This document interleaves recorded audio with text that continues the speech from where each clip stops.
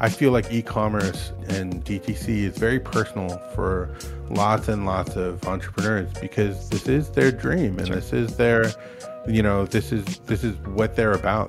They built this with their own bare hands. Hey, everybody, and welcome to another episode of the Ad Project Podcast. As always, I'm your host, Joe Schellert from Ad Advance, and today I'm really excited. We're getting to have a current client on who has an awesome story. And Dave, I could probably go into your story, but I'm sure you could tell it a lot better. First off, I want to welcome Dave Stickland to the podcast. Dave, it's so awesome to have you on. Oh, thank you very much, Joe. We really appreciate the opportunity. I mean, we've been with you guys for a while, and it's really been part and integral to our success with a lot of the brands that we've built out. Yeah. So for those who aren't familiar with you and your brands, kind of give us an overview on what you've done in the Amazon space and walk us through like some of the businesses that you've worked on.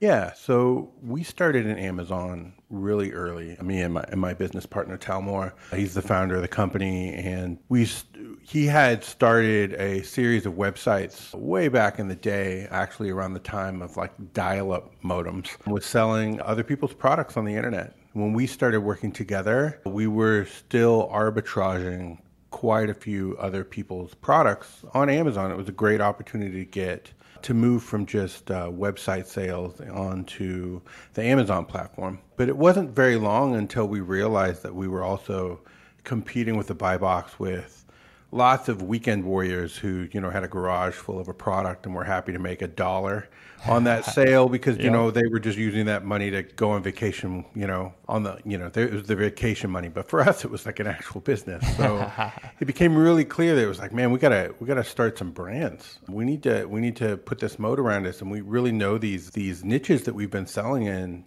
we've been doing customer support for all these other people's products, but we can make these better. And so we started a series of brands.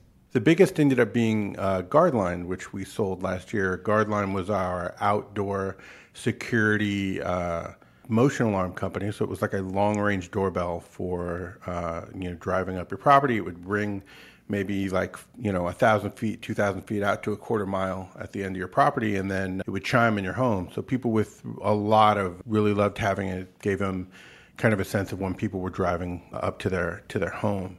So we really built that out, and that kind of went in stages. At first, it was just a huge splash because it was the first thing on the market that was brand new. So it got a lot of traction for people who were looking for a better solution than what was out there, and we could certainly beat them on features. And then eventually what happened is, because we were doing really well, we had a ton of direct from the factory competition kind of show up in our space. Sure. And that's when we had to get really serious about how we were going to differentiate ourselves from the competitors that were eating up kind of the bottom of our market share because they could sell at half the price. One of the things we did was really focus on how we were doing advertising to make sure that we stayed ahead of those other brands.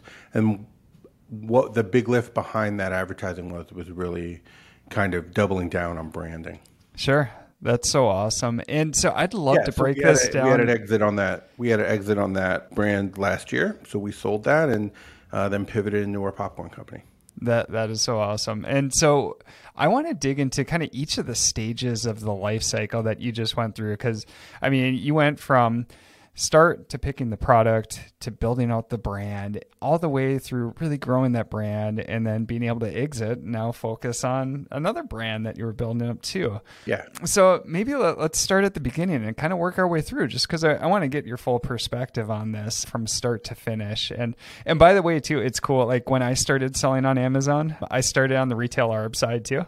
And it started more as a hobby and then kind of grew. And then I went into the private labeling and then, instead of focusing on that, started really focusing on the advertising side, obviously on my side, because I knew that there were people out there like you guys that are so good at building your brands. And while I was an okay seller, much better on the advertising side, which is why I made that pivot. But so walk me through, let's start at the very beginning. When you were developing Guardline and the products, how did you end up picking the products? How did you find that niche? Kind of walk me through the process on how you got going in that sector. Yeah, well, I mean, Guardline started, Tal was selling a product that allowed you to pick up the phone, and it alerted you when you had another call coming in while you were on the internet. Okay. And that was made by a local company in Washington State. He built a website entirely around that product, which at the time was really high in demand. There were lots and lots of more people spending more time online, and they were still using dial-up. Sure. I remember those days. Yeah. So once he established that product, the people who were making that product were also making a outdoor driveway alarm. And so that was the first step into that product. By the time I became involved, there were, several companies. Most of them were, older companies from the 80s. I mean, outdoor driveway alarms were reasonably old tech. I mean, they're using radio frequency technology to do that. So, Sure. I mean, they're things that have been around for a long time.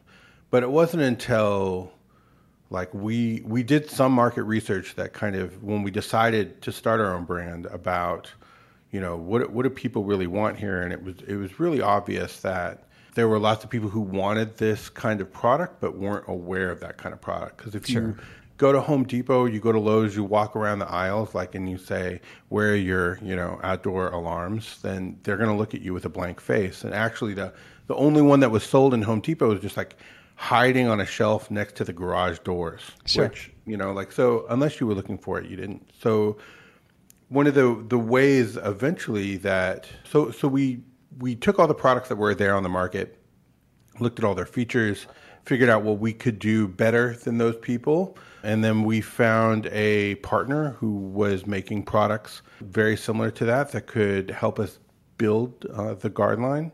And then we took the guard line to market, and it was just about making sure that customers understood what the product did, having great material in the box, great walkthroughs, great videos, being able to answer the phone when people called. A lot of our purchasers were, probably 50 and over in many of, the southeast, southwest region of the country, and really wanted that personal touch. So we invested in, tech support that was going to help you set up the product. And, that kind of led to great reviews, which led to great sales, and it kind of catapulted from there.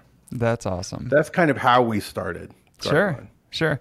And so as you're working to grow that business and grow the brand, as you talked about, people started seeing your success, and so they started developing knockoff products. And so how do you keep yourself differentiated, especially on Amazon, where it's so hard to do that in the long term? What's some of the keys that you implemented there?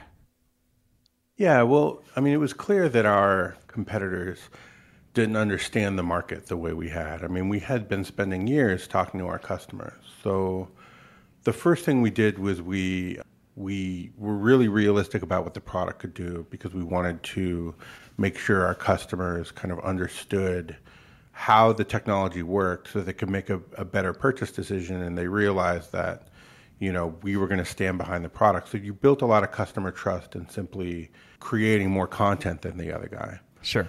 But the other part of it was really doubling down on branding and really deciding, okay, so who are we now? And we brought in chief branding officer Wizard, who really pushed us to say, you guys need to be talking to the right people about the right things. That, what people want here is peace of mind, and we need to tailor all of our language to that. And, back in the day, we had an ads guy for Amazon. We had ads people for Google. We had Facebook creative happening, and we had our own website. We had our Amazon listings, and there was no direct through line that connected all of those things with the same message, right? Because you were letting the Facebook people make the best ads that they could to convert on Facebook. You were letting your Google people write whatever copy was going to convert on Google. And that works great to a certain place. But when your customer journey is nonlinear, which it is now, where someone may watch a Facebook video and then they go over and type into Google, and then maybe they could check out your website, but then they're Amazon Prime members, so they want to buy over on Amazon. If you're telling a different story at each stage of that, the customer is going, who are you? Right? Confused, I didn't know your product did that. Or what about that thing I read on the website that you didn't bring that copy over to Amazon. Sure. And bringing in our marketing person to say, this is what we say. This is what we say here. This is what we say here. All our videos need to look like this. They need to be shot with this angle. They need to be, all the products need to line up in this specific way. Sure. All of your fonts need to be the same, and they need to be the same sizing here, here, and here.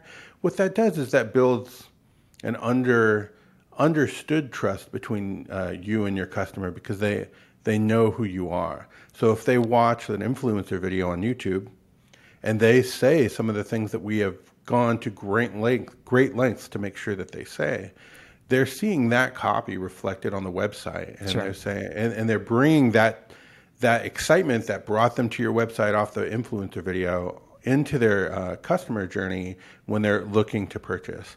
And because so many people end on Amazon, it was just really important that, as much as we were trying to get our titles correct and our bullet points correct, that we stick the landing there at the bottom of the funnel, and to make sure people got that last push of like, yep, still the same company, sure, still selling this, and we're going to back this up. It's just that consistent messaging through every single different channel, where people can either first hear about you or all the way through that final, all right, order now button. So just that consistent messaging throughout.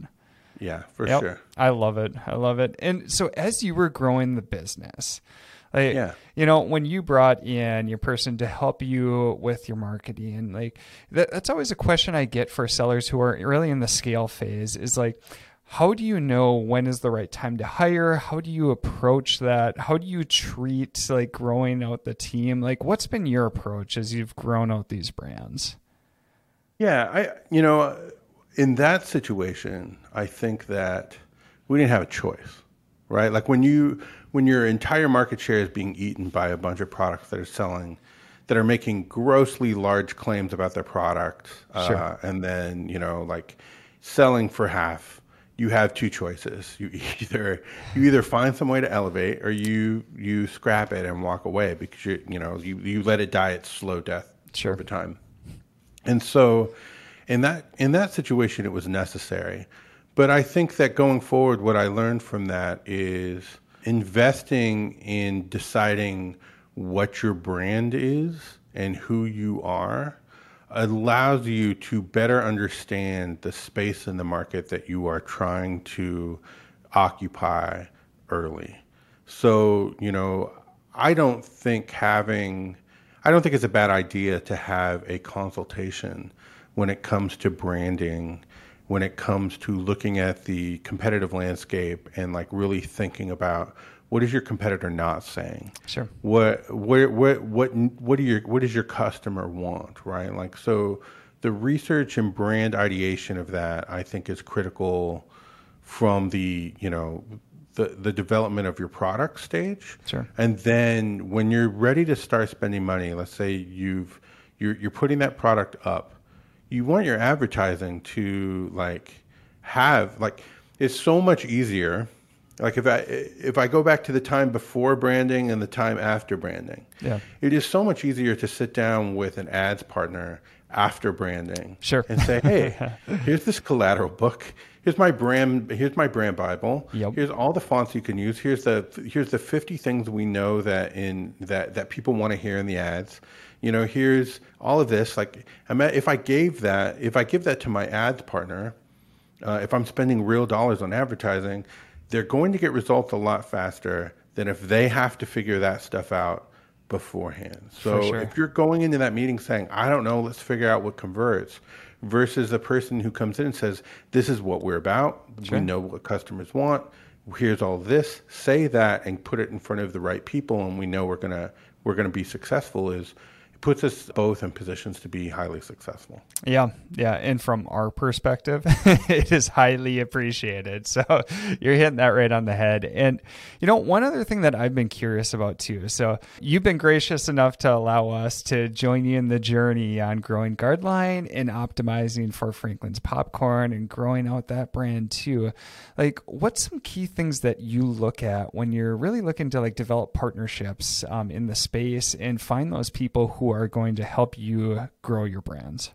Yeah, and I mean that's been a journey as itself. As we were growing Guardline, there was a separate journey that Tal and I were taking about growing what our business was, right? Sure. And I think that when I started and we sat down and said, what do you want to do? What is this business about? Like, what do we stand for? Like there was a conversation of, well, what do you mean? We're here to make money. Like, and that's definitely true. I mean, that is why we get up in the morning, and that's why we do the work we want to do.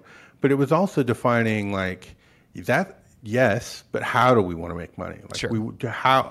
What do we could do anything we want starting, right now.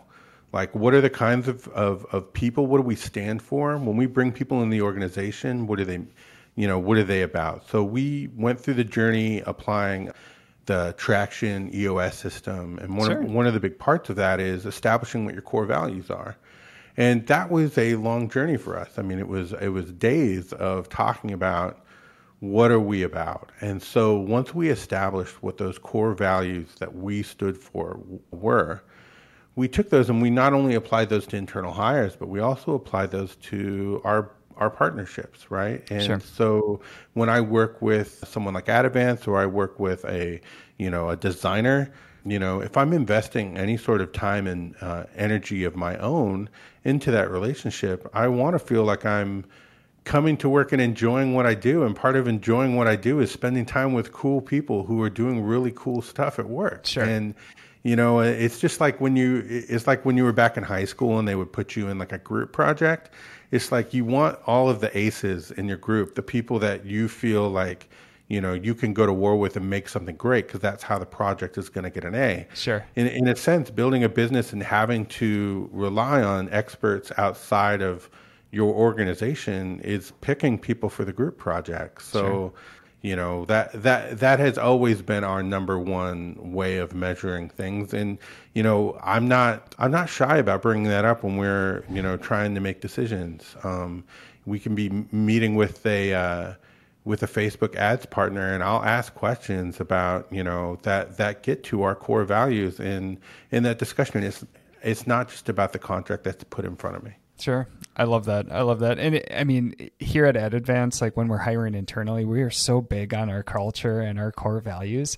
That is the key basis for our hire. Our approach is like, you can teach technical skills, but trying to create or craft the right person, like it's so much, you just can't do it. And so you have to find those right people from the start. And I love how you're expanding that, not just even on your internal team, but on your partners that you're working with too. And it makes total sense because I talked to Eric, who's got to work with you, and he gets so fired up when he's working with you guys. And I think it is because not only do the financial side and the performance and everything is lining up well, but on a culture standpoint, I feel like we really jive, and it makes it so fun to do that. And I love that perspective, that bigger picture perspective, not just the internal people on your team, but anybody that you work with. You want to make sure that you're going to fully line up. Yeah. And for an agency like you, Joe, I would assume that let's say, Eric won the lottery tomorrow, sure, and he was just like, peace out, AdVance. Like I'm, my family and I are going to, just spend a few years YOLOing around the globe, right?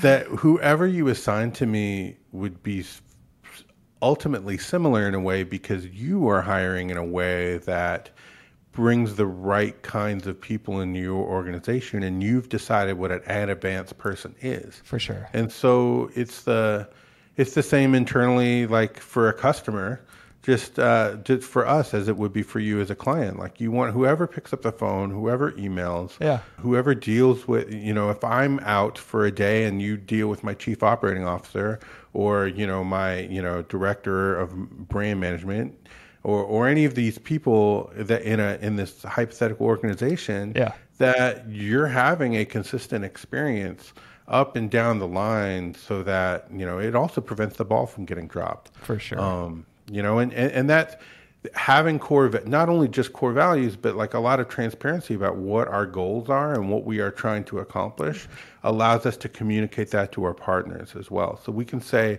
we want to work with people who who have these different skills. And you can understand that my goal is by the end of this 3-year project to be at this level of revenue with all of my brands. And how can you help me get to this number based on where I am now? Yeah. I'm assuming it would help whoever I'm working with sit up a little straighter and really come up with ideas that are tangible to getting me to my goal versus just like, I want these ads to convert and, I'd be happy with a ROAS of whatever it is. Right? I love the bigger perspective. Yep. Because we get all different aspects when we're talking to different potential clients, and those ones where we really develop that very long-lasting, long-term relationship where we directly feel like we're part of the team.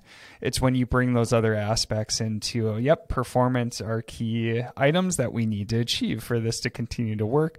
But at the same time, we want to feel like we're part of the team, and that's our key goal. We should be a member of your team. If we are, you're going to get so much more value out of the relationship too. And that's what we love. And if you know what my larger goal is, you can make better recommendations. For sure.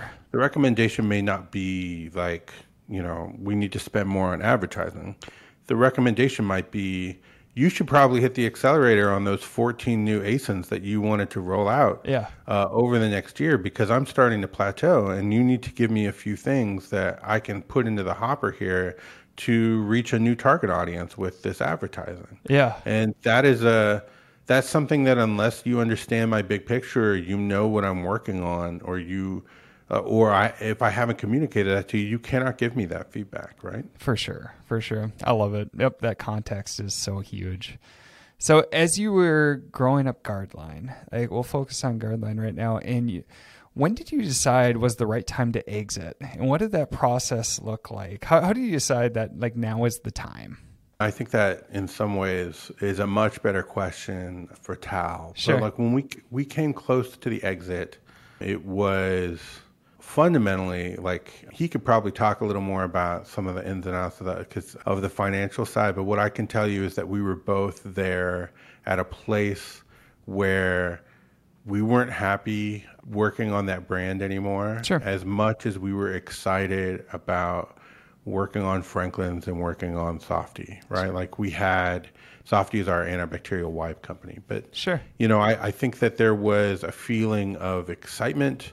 Like, we had reached a point with Guardline sales where we had nailed it. We were doing really well with our customers. Certainly, as COVID started, it was even more. People were spending more time at home. They were even more interested in this product. Sure. And once we saw that there was that interest, it allowed us to do a gut check and say, we could keep going. We could build a new version of this product, and we were actually in the middle of doing that. Sure. We were engineering a brand new thing, and we could finish all of that. But is that going to make us happy? Sure. And I'm an older guy.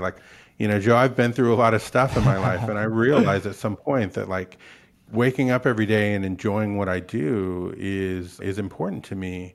And I really believed in our popcorn brand, and so we both decided it was something where there was an opportunity that presented itself. We should really look at it and take it. And that opportunity came along, and it allowed us to take that experience and really go from something that was about protection Sure. and about peace of mind and sometimes fear Sure. to talking about something and complicated when it comes to electronics, and then move to a place where you're talking about the joy of making popcorn, or you're talking about families laughing over a movie night, and you get to connect that to your own feelings about going to the movies or whatever. Like that, how could you not want to also work on that brand? And Sure. I mean, that was a big part of it for both of us. That's awesome. Yeah. And so you were kind of getting into it, but I've always been curious too. So we're going from Guardline, which is more like security products, to popcorn.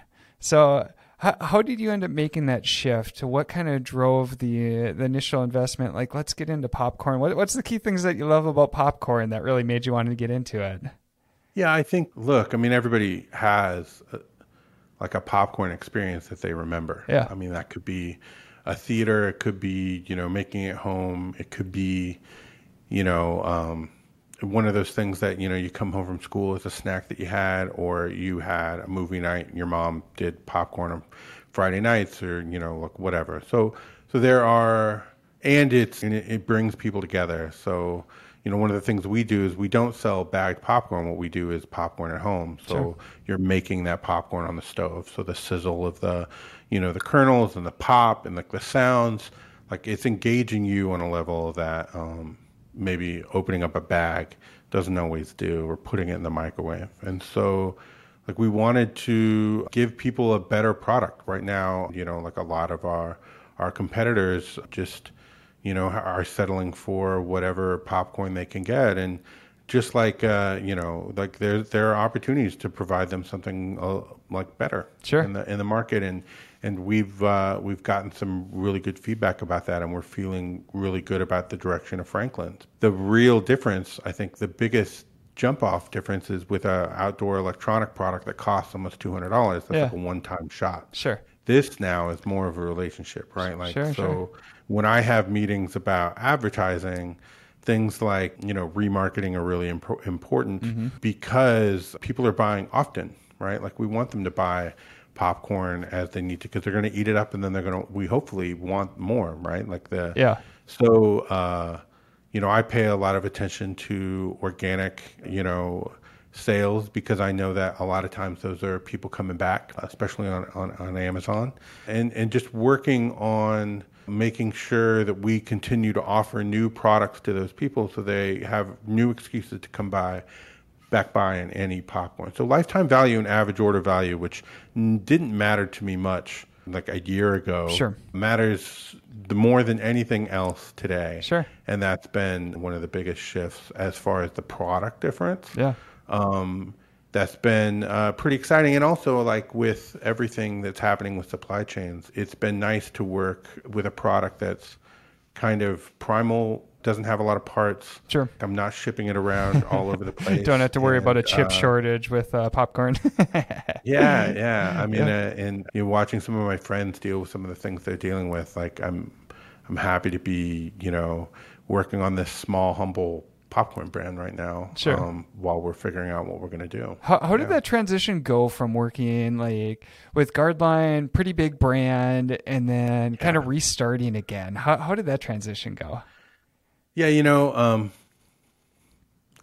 we had a lot of resources because we were doing really well. So when we walked away from Guardline, and we were very excited, and we high-fived each other, and we had our kickoff for Franklin's literally the night after the celebration dinner from Guardline. So That's awesome. We toasted the sale of Guardline, and then got up the next day and spent all day in a room working on Franklin. That is sweet. And there was a lot of from Tal and I about like, look, we've hit all these roadblocks, and we've come through all these obstacles, and some of that had to do with the school of hard knocks of growing a business. Sure. And you know what? We're not going to do that again. We're gonna focus on like these big picture, big swing opportunities, and we're only going to work with some of the best people. Sure. And that really works when you're doing an eight-figure electronics company. Sure. When you're doing like a small popcorn brand, the runway of cash to do that kind of stuff Sure. is smaller. Yeah. And so it was a humbling experience to say, no, we got to go back to where we are. Sure. And we can take the wisdom of what we've dealt with, but like take the wisdom, but not some of the overhead. Yeah, we got to get back in the garage. Sure. Like I can't hire I can't hire a rocket scientist to come in and build this car. Like Sure. I know enough about how to build a car now that I need to get in here and get greasy. And that's what it's been. So we spent 3 months trying to do it the other way. Yeah. And then it was just like, we need to be operationally efficient, and working with good people who know how to do this lean while we were growing, like Sure. right in the beginning. Like I got to pull back. I got to focus on, we had to raise prices a little bit in order to get the kind of margins we wanted. Sure. And we've just kind of been building ever since. And I think that it's been one of those experiences that's given me a lot more appreciation for like laying the bricks of the foundation ahead of time. And I don't think that if we had been able to sustain what we were doing before, it would have felt as satisfying. It's just like when you build something at home, like in your own garage, and you put it out in the backyard, and it's like, that's great. Yeah. But the difference being is that what I'm doing is laying the foundation for some of those really big things to come in later and really accelerate growth. Like we know how to spend that money now, which we didn't before. And it's just a matter of tweaking when we're going to do that. Like when do we really kick it in high gear with advertising? When do we go to Google advertising to, drive traffic? When do we we spend money on really good website design, like because that's important. Let's not be cheap there, but then let's also I don't mind going into the back end of a web store and really thinking about what the copy is, because it's my product and it feels good. Sure. I love it. And for you guys too, I mean, so as you had your celebration dinner, and then you and Tel the next day are sitting down talking about the new brand that's coming. So obviously things went good and you two are working well together. Kind of, for us, Matt and I are co-founders and we've worked together for quite a while now, and things go great for us. I'm curious, what you feel like kind of your key things for success that you guys have seen working together. Yeah, I think, when I started, and he was obviously far more advanced than I was. So I understand how entrepreneurs feel like this is my company. And so really being willing to earn my way and to take the lumps the same way an entrepreneur would and feel some of that risk has been part of the journey, and just making sure that I'm listening. And then when, in the beginning, it was him creating an emotional safe place to hear me, right? Like sometimes when you get two really strong personalities in a room, two people believe they're right. We both put a ton of energy into making sure we always find alignment. So we have disagreements, but we're good at really explaining what our reasoning is, knowing that we both really want to win, and we've built over 10 years just a high level of trust in each other. And understanding that we both have the same end goal really helps us kind of hear the other person out. And then when we make a decision, we stick to it, and we, support each other in doing that. In many ways, it's the longest marriage I've ever had, and it is a place where we can throw around ideas without feeling like you're, out on a limb on your own. Like you're supported on the, what about this? What about this? Because you got to get a little crazy to find some of the edges that really are where you really can make a splash. And I think it's just a constant rhythm of conversation. Not to go back too much to traction, but having a meeting every week where you're going to talk about specific things that you've thought about ahead of time, and knowing what you're trying to accomplish for the end of the year, having everything tailored back to that goal together, it keeps you focused on the big things. It keeps you focused on really hitting your goal and being in, alignment on that. And when someone brings a wild idea to the table, does it fit into this format of what we know we want to set out to accomplish, or do we need to adjust our goal a little bit to it just gives it a foundation to have conversation about where the business is going that I don't think we would have had before, and it's been really helpful. That's awesome. That's awesome. Yeah. And we're going a little bit longer than we usually do, but I've just been loving this. So final question for you. You're very active in just the overall e-commerce community and within professional groups and different things like that. We all have limited time. And so you're obviously finding value there. Kind of walk us through what you're seeing being involved with these different groups and what you're getting out of it. Yeah. To anybody who's in e-commerce or doing, advertising, design, whatever, I think that, you can do that work on your own. Maybe you've read Tim Ferriss's 4-Hour Work Week, and you're, maximizing your lifestyle while you're, trying to increase your cash flow.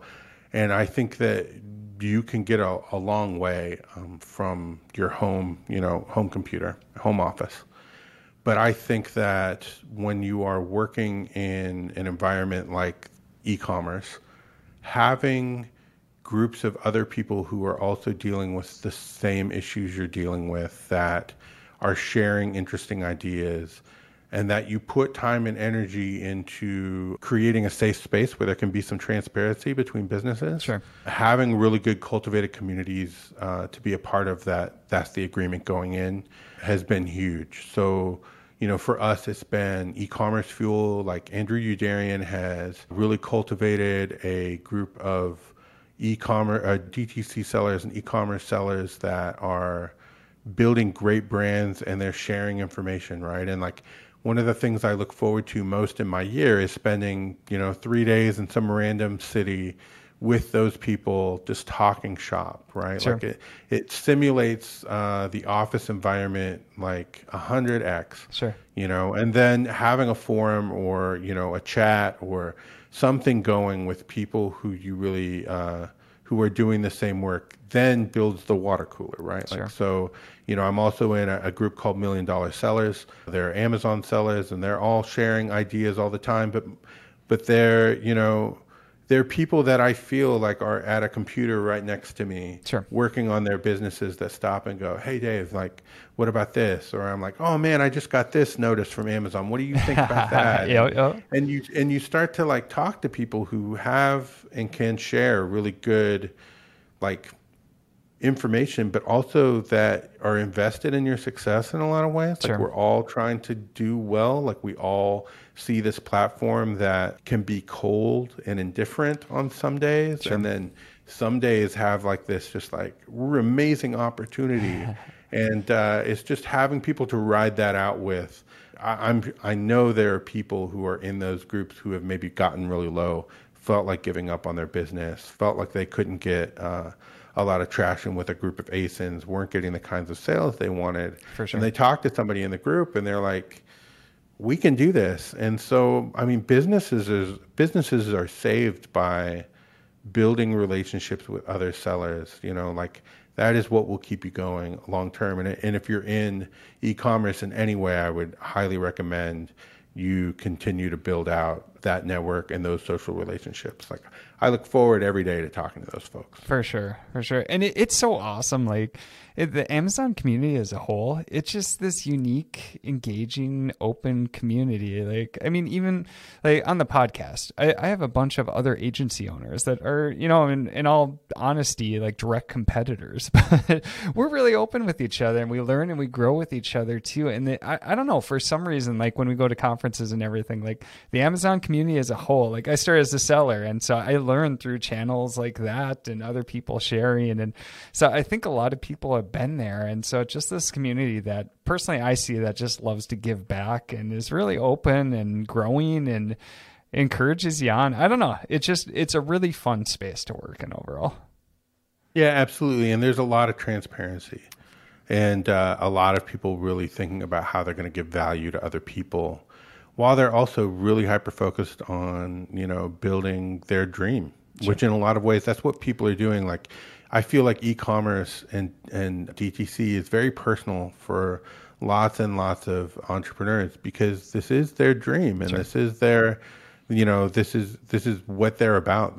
They built this with their own bare hands. And I think that pivoting them to a place where, you can share that burden with someone else who really understands, like, even if it's a competitor of yours that you guys are on the podcast chatting, like, yeah.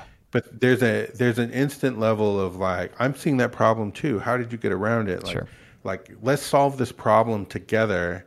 And even though we're competing, like, we're both helping the current clients we have by having this conversation. We're doing good work for everyone that relies on us. And yep. I think that's fantastic. Yeah. Well, Dave, this has been so awesome. I mean, for people who like want to get in contact with you or check out like Franklin's Popcorn, like where should they go? Yeah, just franklinspopcorn.com, or you can always email me at Dave@franklinspopcorn. That's awesome. Yeah. Hey, thanks so much for joining. This is awesome. And by the way, just thanks for letting us join you on the ride. We have so much fun working with you guys. So awesome client, awesome brand, awesome team. And it's been so fun to have you on the podcast. So thanks again, Dave. Yeah, thank you very much for having me, Joe. And I just think that you guys do amazing work and have really, wanting to have meetings that you look forward to. I look forward to my meetings with Eric and the Advance team when we have them. Yeah, that's been so awesome. All right. Thanks again, Dave. And for everybody who's listening to the Ad Project podcast, thanks as always for listening. We'll see you on the next episode.